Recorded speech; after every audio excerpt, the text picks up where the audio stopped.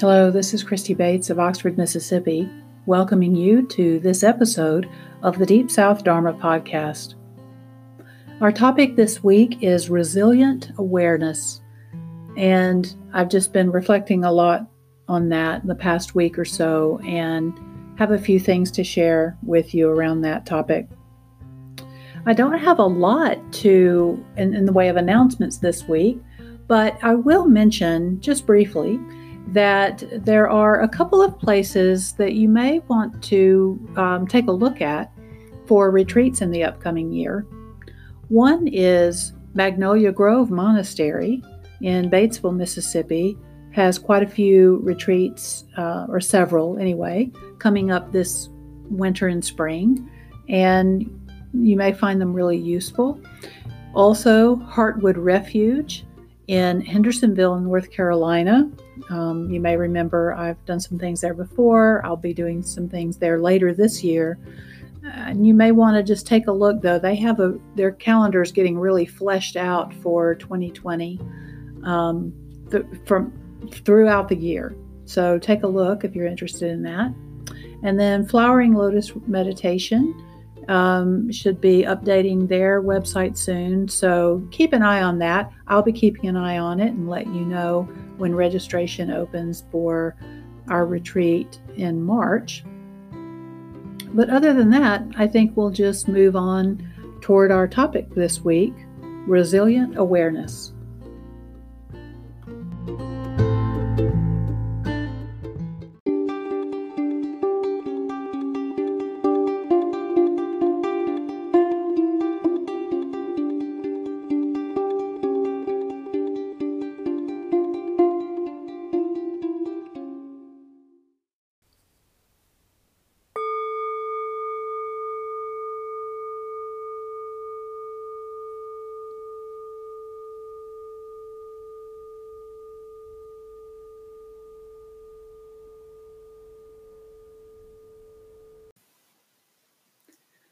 I shared in our Oxford practice group yesterday that I have been so moved in recent weeks, reflecting on how resilient we are as human beings, how adaptable and just resilient.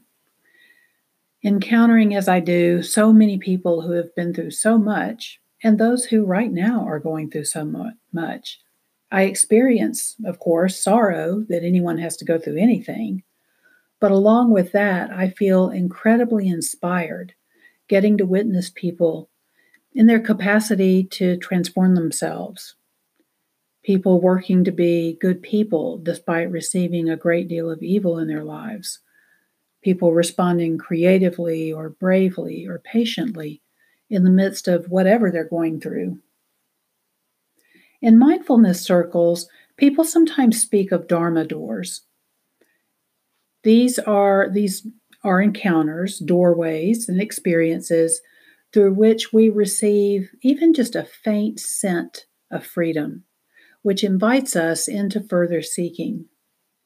For some people, a particular friend or teacher might serve as a Dharma door. For others, it may be a book, a seemingly chance encounter with meditation practice, an interview we hear, or a recording that gives us a sense of lift from the mud of habitual thinking, and just a sense that, this may be a path worth exploring. As my co-facilitator Jaya points out, Dharma doors often do have this pleasant, invitational quality to them. But invitations into spiritual growth can also show up in unpleasant, unwanted ways. And through practice, we can learn to see these also are invitations, although it may sometimes feel more like being drafted than invited. In the habits of thought, speech, and behavior that make up our everyday life, we may have a spoken or unspoken sense that our resilience comes from our families, our physical health, our entertainments, our churches or temples, or even our ability to make money. But all of these things change, all of them, as well as our capacity to enjoy and appreciate them can change. So these things are no explanation for our resilience. In fact, we often don't learn how resilient we really are until we've lost one or all of these things.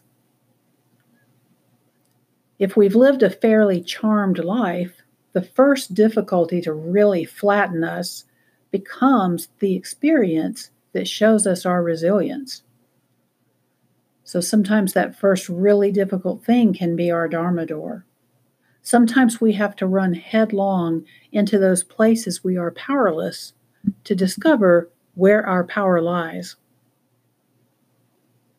Now, although the word resilient often carries the flavor of bouncing back quickly from things, I find that even when our recovery process is a slow one, the ability to somehow come back to our true nature is no less present.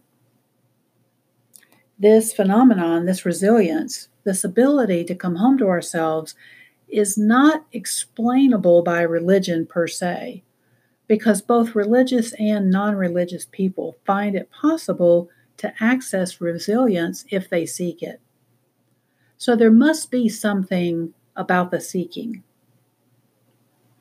The seeking is itself a beginning. Just our raw desire to feel better or to understand what's happening, just the sense of curiosity about what is going on. That sense of inquiry, being able to take an interest in our difficulty, in its causes and its conditions, that in itself is a sign that we are beginning to disidentify with the difficulty, even as we study it. So, from being crushed underneath the experience, we have begun to get just a little space, just enough to get out from under it and to look further to see what it is. This means we're beginning to identify less with the circumstances that have changed and more with our capacity to live in awareness. It is awareness that provides the space for helpful, creative responses to life. And so I thought it would be useful to continue to look at the characteristics of awareness, and also useful to introduce you to some resources for increasing your connection to awareness, and also the habit of remembering to be aware, which is mindfulness. You may remember, if you heard it a couple of weeks ago, I shared with you the advice that the Buddha gave to his own son, Rahula, around not identifying with experience. I'll just use just one element to remind you here. But you'll remember the Buddha used the elements of earth, water, fire, air, and space to make his point. Rahula, develop meditation that is like the earth. For when you develop meditation that is like the earth, arisen, agreeable, and disagreeable contacts will not invade your mind and remain. Just as people throw clean things and dirty things on the earth, and the earth is not repelled, humiliated, and disgusted because of that, so too, Rahula, when you develop meditation that is like the earth, arisen, agreeable, and disagreeable contacts will not invade your mind and remain. And of course, the Buddha makes those same statements about the other elements of nature, showing his son that when we encounter both positive and negative experiences, as if we are simply nature itself, we are not diminished, humiliated, or repelled. Now, to make it clearer how awareness gives us our resilience, I'm going to give you this excerpt again, but instead of the word mind, I'm going to use another word that could be used in translation: awareness. Rahula, when you develop meditation that is like the earth, arisen, agreeable, and disagreeable contacts will not invade your awareness and remain. Just as people throw clean things and dirty things on the earth, and the earth is not repelled, humiliated, and disgusted because of that, so, too, when you develop meditation that is like the earth, arisen, agreeable, and disagreeable contacts will not invade your awareness and remain. And I want to be sure that you notice he's not saying that these things we consider good or bad, clean or dirty, positive or negative, he's not saying they don't come into awareness. They do. We encounter them. He's saying, though, that they don't invade awareness and remain.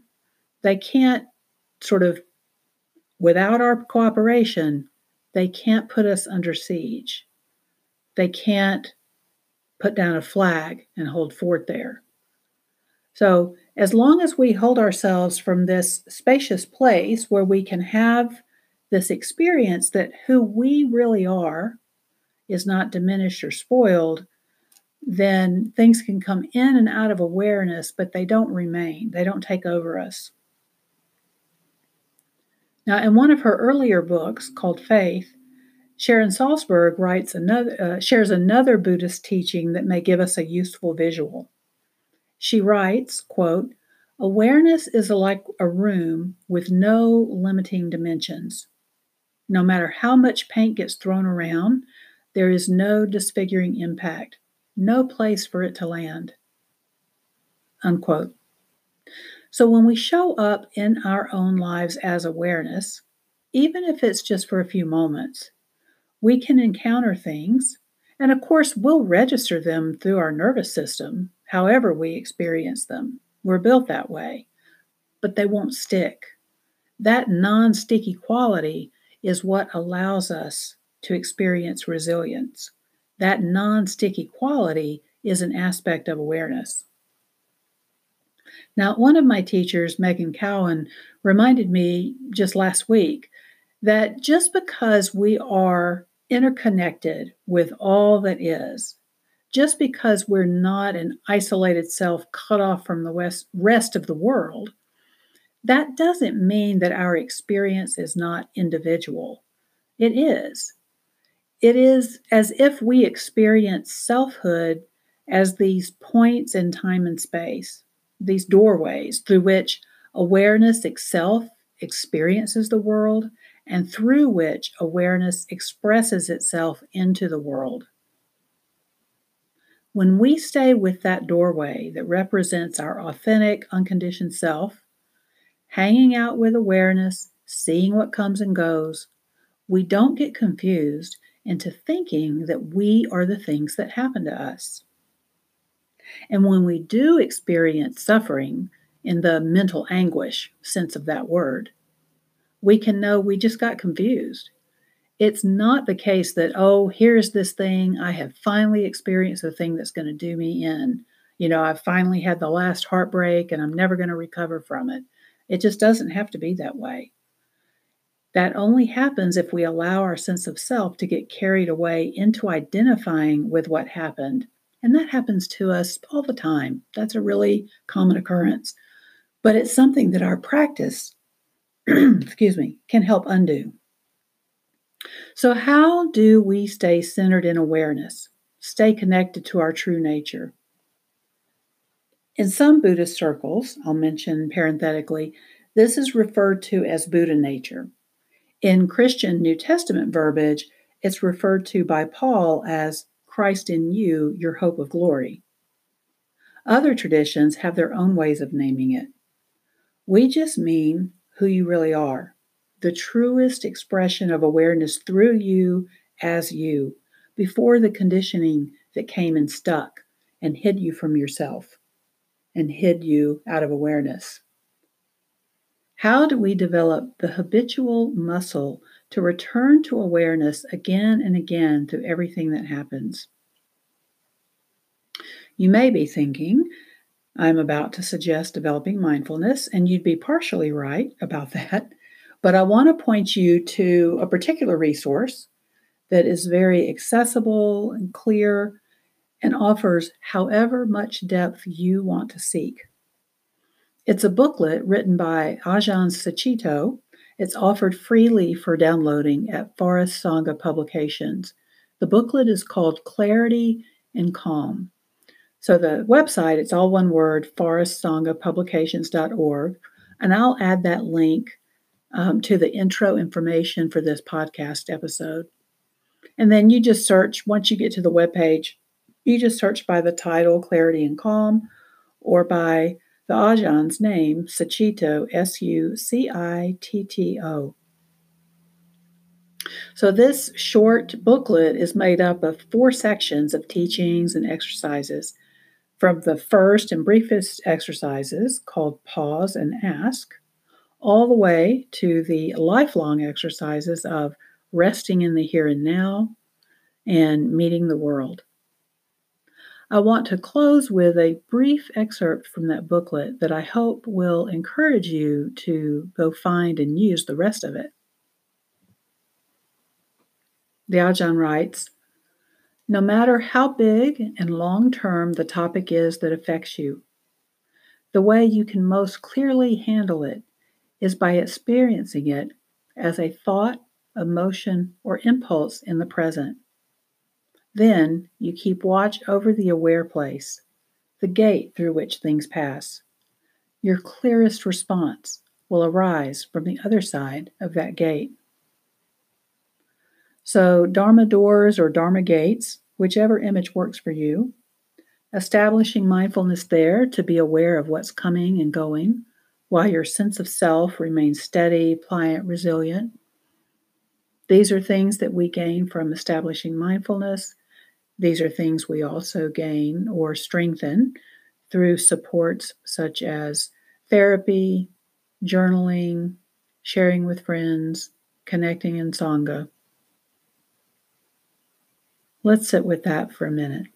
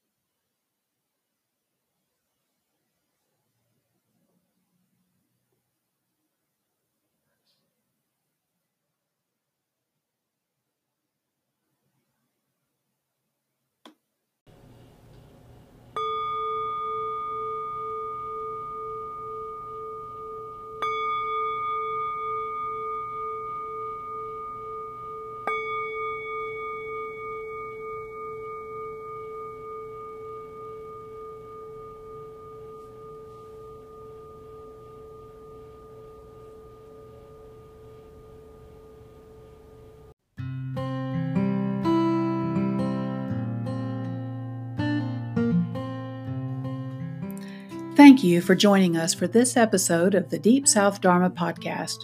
We hope you'll feel welcome to share this with anyone you think would find it useful. And as always, feel free to message us your feedback, questions, or topics of interest. Until we meet again, take good care of this body, mind, and heart.